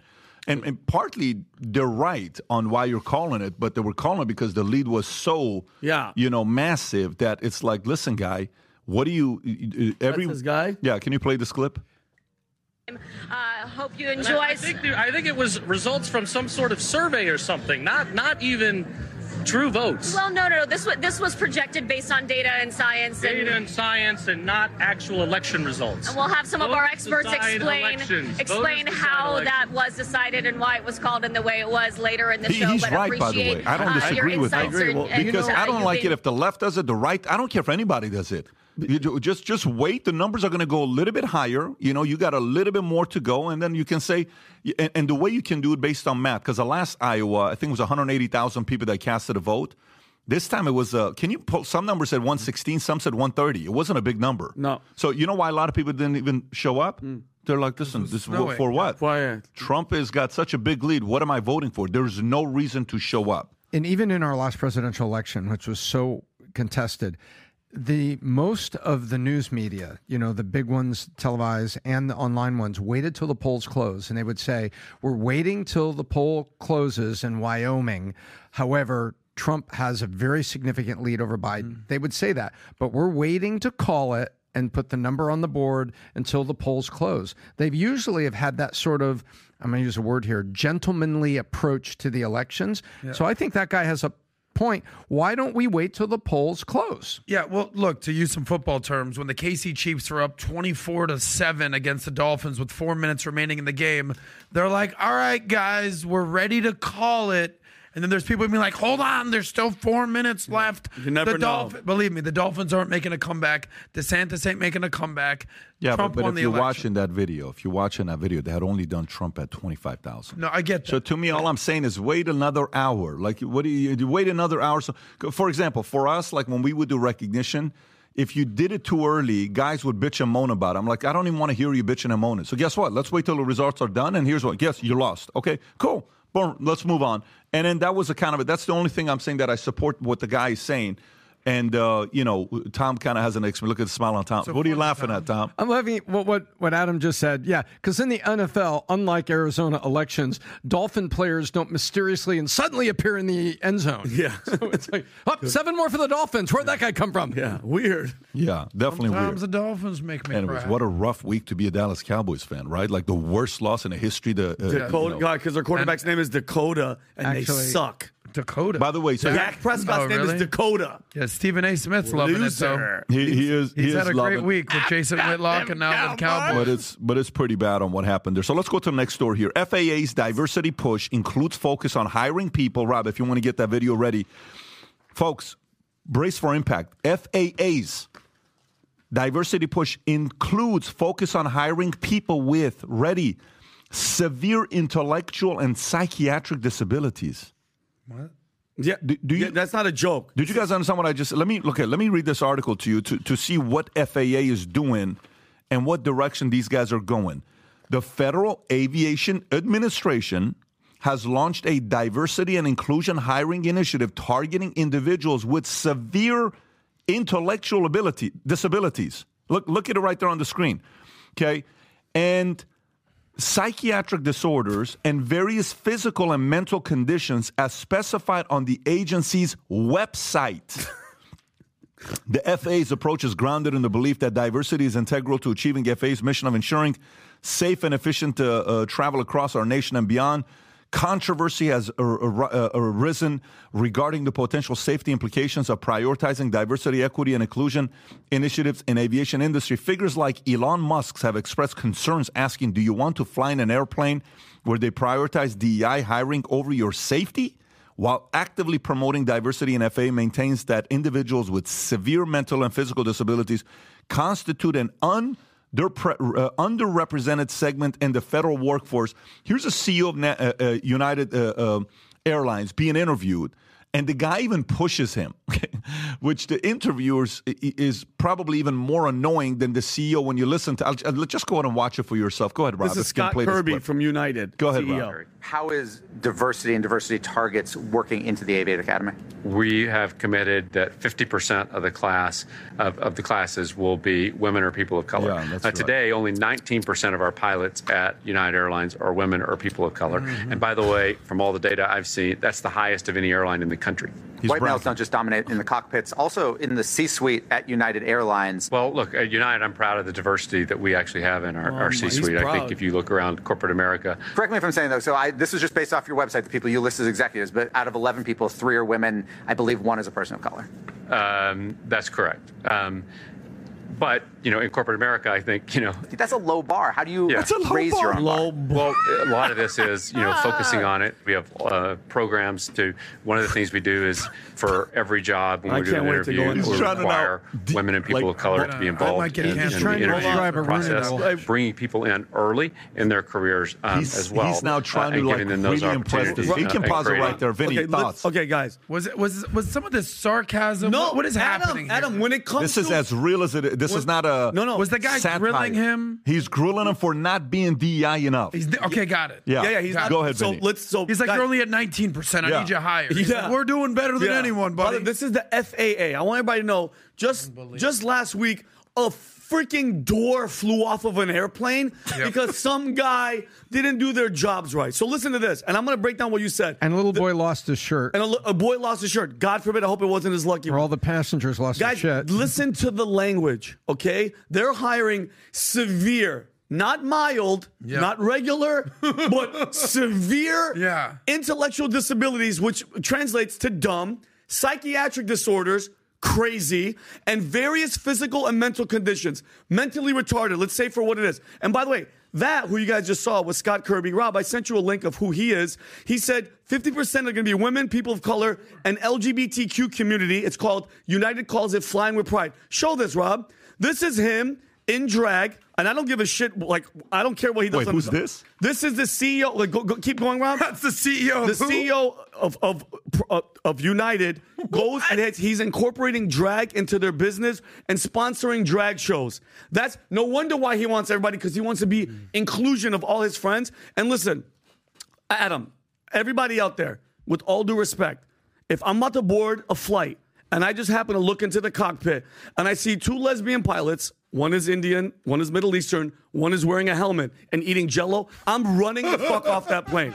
I'm sorry. Listen, let me explain something to you. I'm like, no, and I'm leaving. Yeah. But because hear me out, DEI, I'm totally fine with it if it's at Starbucks and the barista is a non-binary vegan with green hair that is wearing a mask with a bull ring. I don't give a shit. It's coffee. If they mess up, I'll be like, okay, who's the normal? Give me the regular coffee. This is my life. This is flying on an airplane. Mm-hmm. And I'm telling you guys right now, how long do you think until this thing backfires and God forbid a United Airline crashes because of this shit right here? When are we going to stop playing the game of, guys, we got to make everybody happy? I will never, ever get on another United Airline flight ever. And if you're a United Airline frequent flyer, mile, whatever, I would look into either getting your money, having them cash that in, because it's horse shit. What? No, by the way, that's the FAA. That means they're hiring everybody at the airport, everybody that works for the airlines are going to be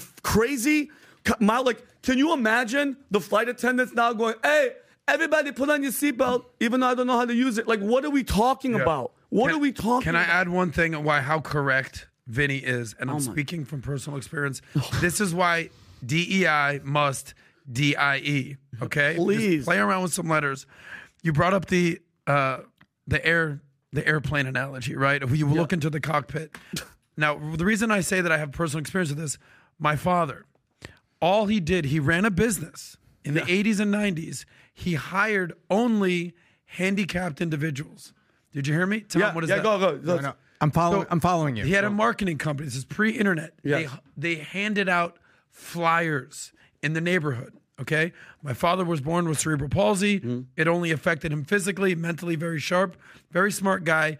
To ingratiate himself with the community, he hired specifically handicapped people to give them jobs. All they had to do was walk around the block and deliver flyers. Nice. Put it in mailbox. There was a good chance they missed the mailbox. Okay? I'm just letting you know. Being honest. Every night at dinner, I would have mentally handicapped individuals. We called them a different word back then, retards. At dinner, I was raised among these people. Okay? Yeah.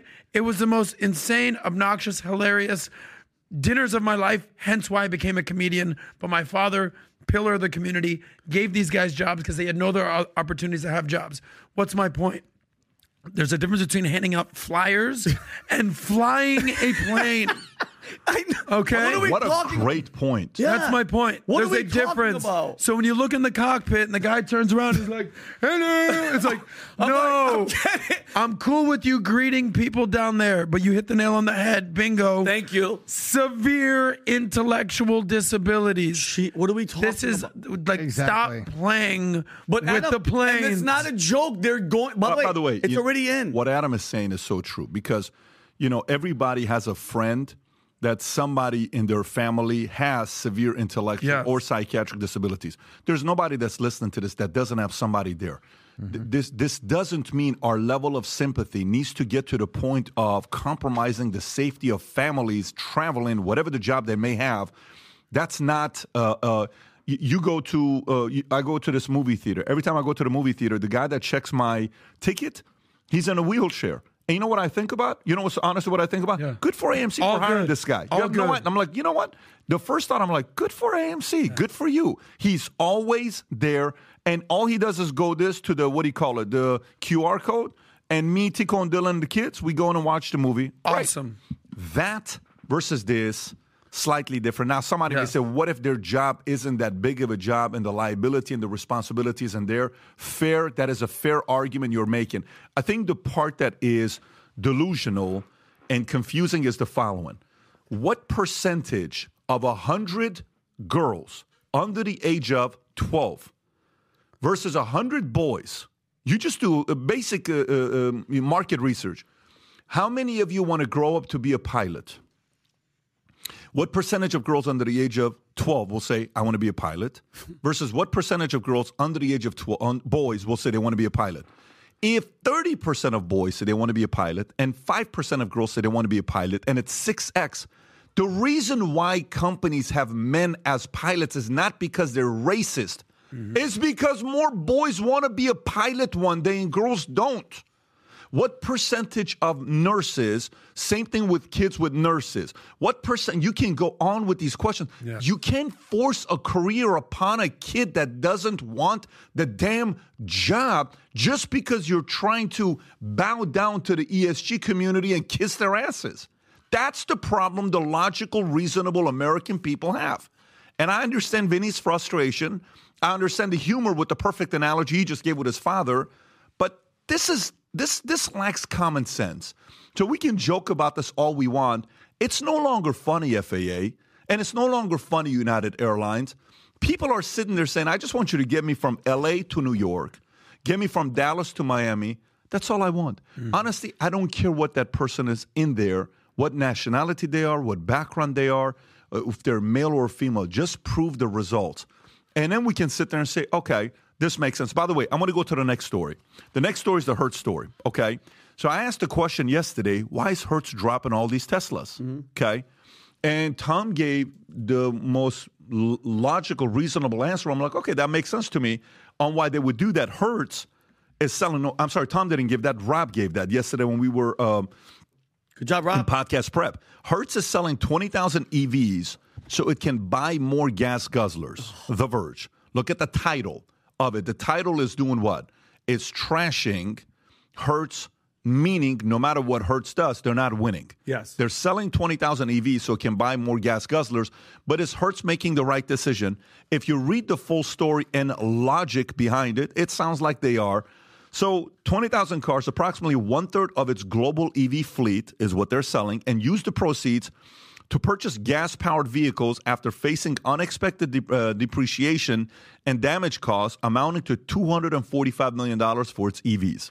The decision aims to better balance supply against expected demand of EVs, as the company couldn't find enough customers for its EVs despite previously setting a 25% EV fleet target for 2024. Again, I love this when they say by 2035, there will be no gas guzzling cars in the state of California. And then common sense hits, results hits, and you realize it's not an effective method, Newsom, but it's a good campaign message for you to give. Yep. Hertz's shift from scaling up to EV ambition to selling off its EV reflects the challenges faced by the company and the broader industry as softening demand and EV ownership challenges such as charging and upkeep impact plans for EV adoption. While EV sales continue to grow, the rate of growth has slowed, prompting companies to reassess their EV investment. Rob, you have a Tesla yourself, right? And you're a Tesla owner. So what logic do you see with the story here yourself? Well, first of all, whenever there's, from my experience, anytime there's an issue with your Tesla, the only person that can fix it, if there's any type of mechanical issue, is a Tesla representative. Or Elon Musk. Yes. Like when I needed to get my tires rotated, I didn't take it to a shop. They came to me. They sent a Tesla technician to my house and switched out the tires from the front to the back. And then the other thing is charging with these vehicles. If you don't have hands-on experience with the vehicles, it's very hard to understand how the charging works. When you go faster, you eat more of the battery away, so you have to pre-plan some of that stuff. You'll get in the car and you'll put in your destination. It'll tell you how much battery you have, how many miles to get there. But if you go 75 or above, it dwindles. So a lot of people will run out of power not knowing that they're not going to get to a charger in time. And it's not like there's charging stations every couple of blocks. You're talking about 40, 50, 60 miles in between charging stations. So if you run low on battery, the only way that you can get to a charging station if the battery runs out is they send a tow truck out to get you. They put your car on the tow truck, and then they drive that to the charging station. And that thing runs on gas. Yes. Let me ask Rob a question, because I'm not trying to put your business out there, but you've had some issues with your Teslas.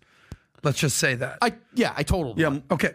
And Malik's crashed. You've been in some accidents. Malik, you've had some stuff. But yet you continue to return back to Tesla, and you bought another Tesla. Safest vehicle I've ever owned. That's why. So what's the reason? I would have died if I was in any other type of car in the collision that I was in. I spun out. Somebody rear-ended me. I spun out on the highway, hit a guardrail going 75 miles an hour, totaled the car. walked away completely unharmed. No, not a concussion. Nothing. Unharmed. What did I say? Unarmed, but you are armed. Yes. I was unharmed in the accident, so that's why I went back. They're great vehicles. Economically, it doesn't cost me anything to charge this thing up, and it's a very safe vehicle for me and my kids. Gotcha. So, Tom, safety. Thoughts on this with Hertz? What do you have with this? By the way, great commentary, Rob. Tom, what are your thoughts? Love you, Rob. Well, I'd line up. Hertz had the number one problem they had was the customers weren't taking it, so they couldn't find enough customers to rent the EV. So it started there, but then it went to all the things that you talked about, what Rob talked about, which is, if you don't drive an EV a lot, you don't know how to charge it, and you don't know how to set it.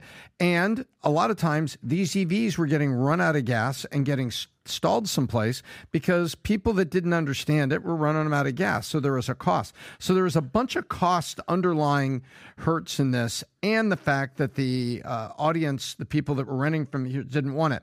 And The Verge likes to say, buy more gas guzzlers. No, they're not. They're buying a bunch of cars that are 4-cylinder engines. Some of them are even hybrids, and that's what they're buying for the fleet. So it's not like they're buying a bunch of, BMW M5s that get 11 miles a gallon here. That's not what's going on. So The Verge, congratulations for spinning the headline, but oh, I'm sorry. I just noticed it's The Verge.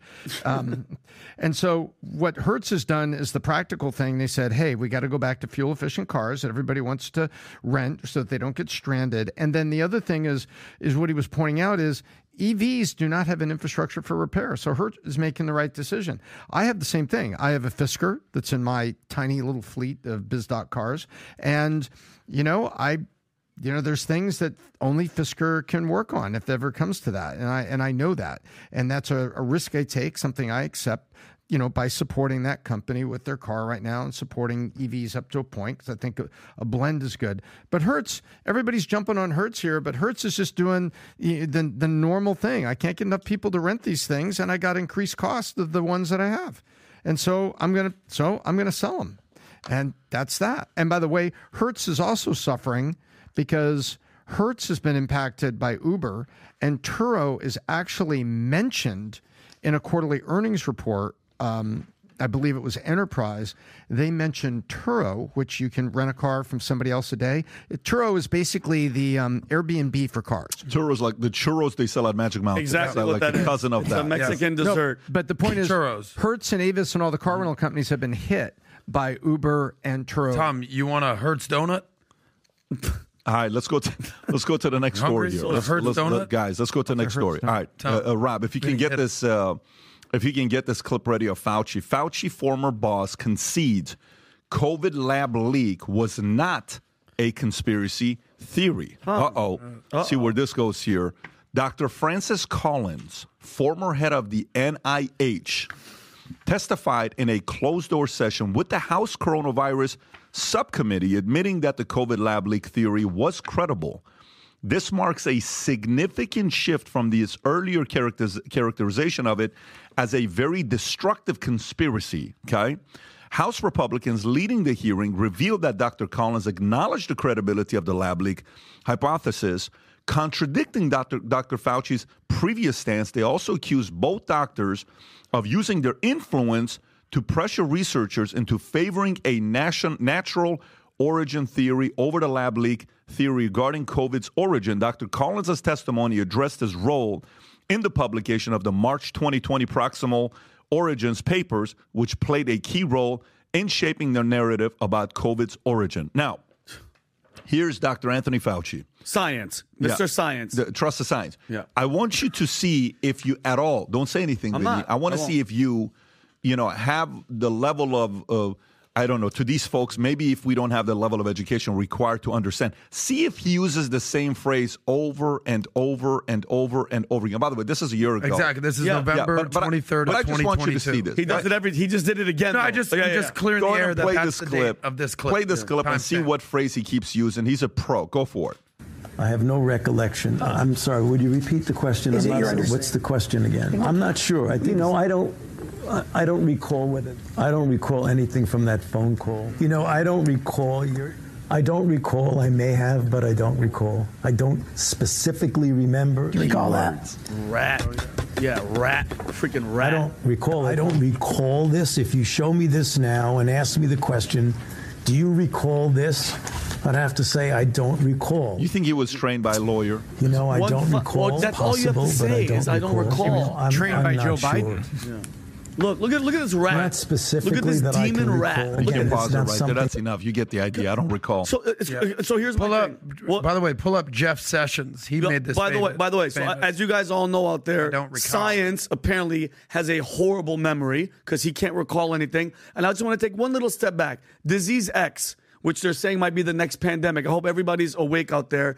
Can you say who's saying that? This was actually something discussed at Davos. We are World leaders to meet to discuss the threats of hypothetical disease X pandemic in Davos. Because Davos is going on right now as we speak. Right now, and they've been warning us. So again, what I tell you guys about these evil people that they have to show you, they have to tell you what they're going to do before you do it because it's karmic retribution. And by the way, I don't want to interrupt. I just want to set you up and then you go. Please go. Disease X could be 20 times more fatal than COVID-19, as highlighted by the WEF.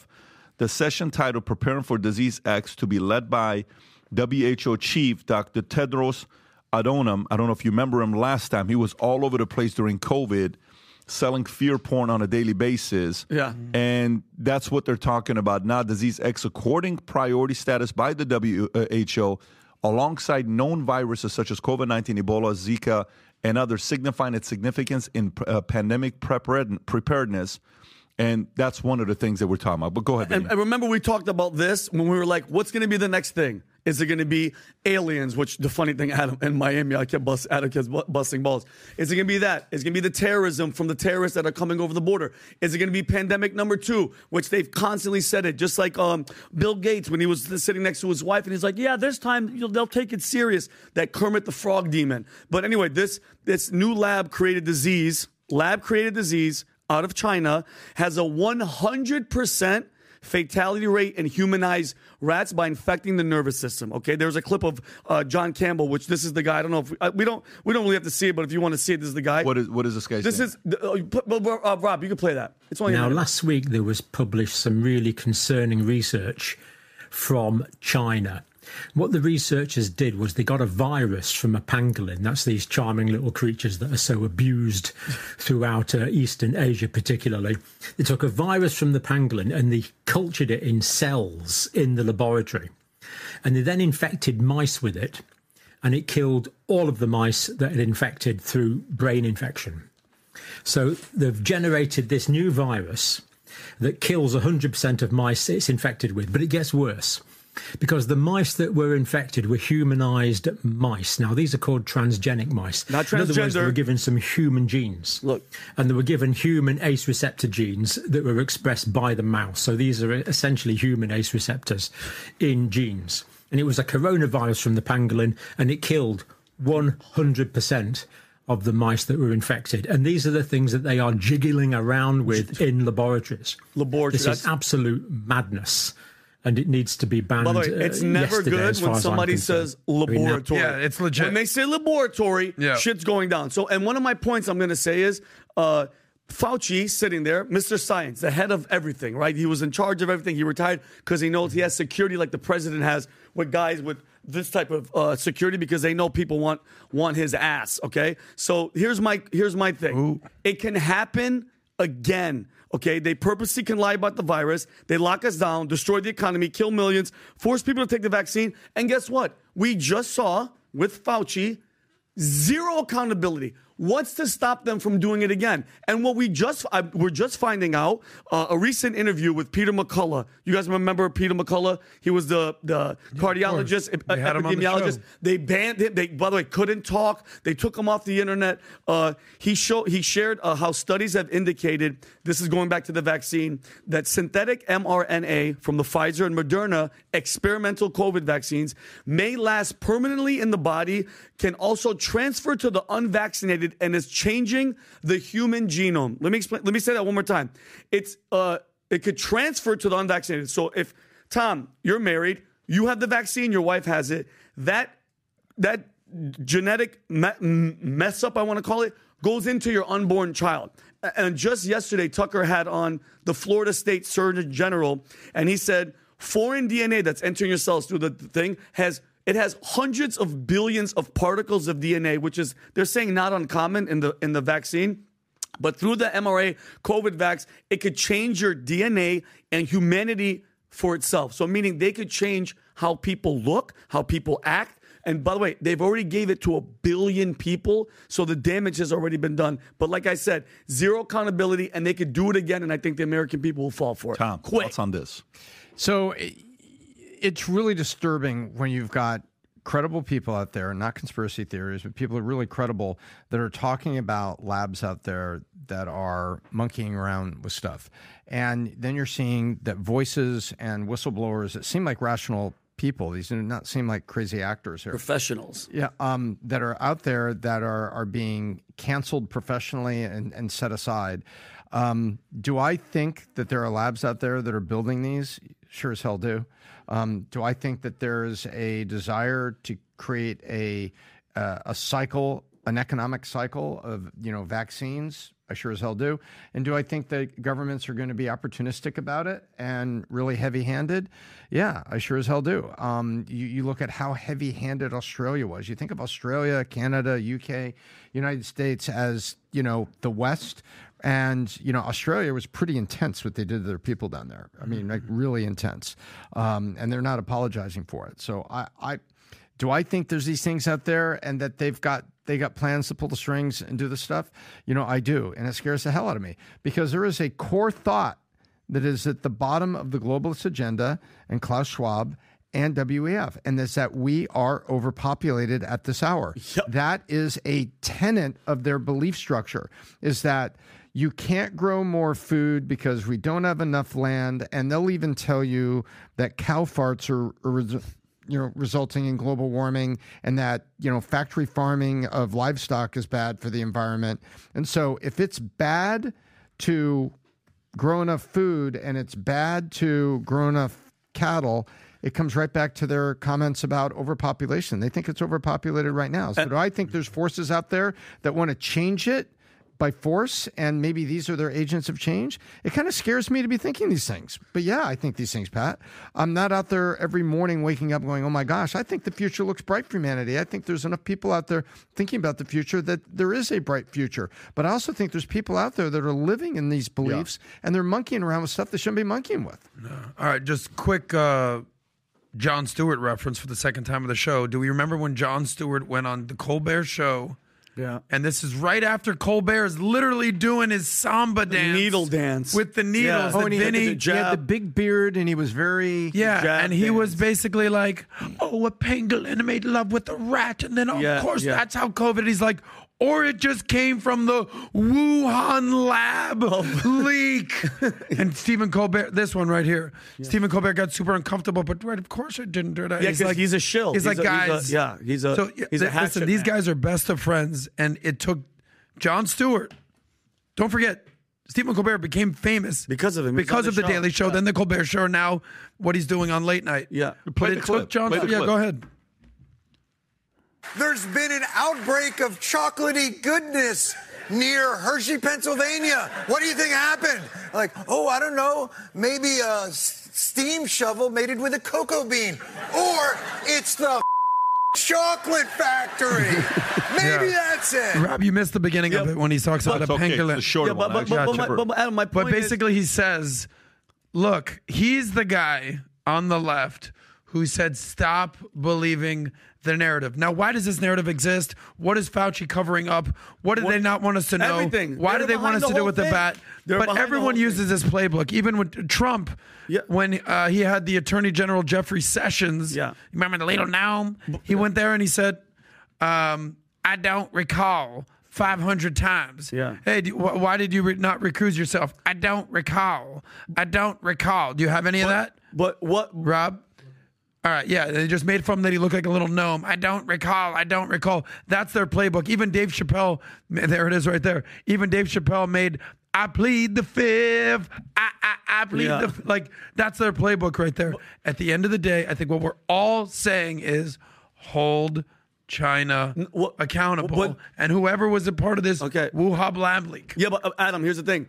We should have My point is, because we talked about it and people were like, dude, you're crazy. They wouldn't dare do something like this again. Why wouldn't they? China still isn't held accountable because, remember, it was racist to say that it came from there, all right? Yeah. You had the government, the United States government, shutting up professionals. Peter McCullough, who was the other guy with the beard?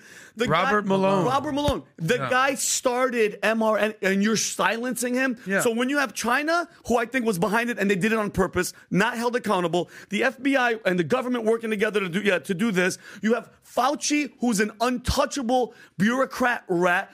What's to stop them from doing it again? What are you going to do?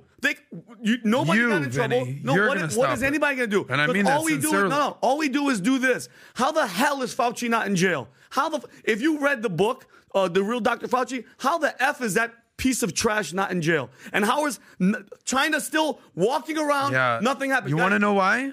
That's because all of a sudden he's protected. No. There's Fauci's protected in China. Trump had him as his guy. Biden had him as his guy. Well, he did. He's been there for 7 presidents. But that's the point. That's why we have elections, guys. When we have elections, we're going to find out what's going to happen. So, Rob, pull up what Davos' meeting here and what they said is the crisis they're most worried about, 2 years versus 10 years. Okay, so these are the things they put out just recently, what things to be worried about, 2 years versus 10 years. In the 2-year side, World Economic Forum, you will see at number 10, pollution, then economic downturn, then involuntary migration,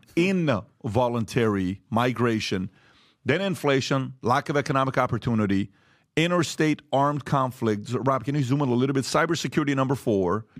And then you have social polarization, societal polarization, extreme weather events, and number 1 is what? Misinformation and disinformation, of course, because of election. Yeah. Look at the 10-year number. Go to 10 years. Number 10 is pollution.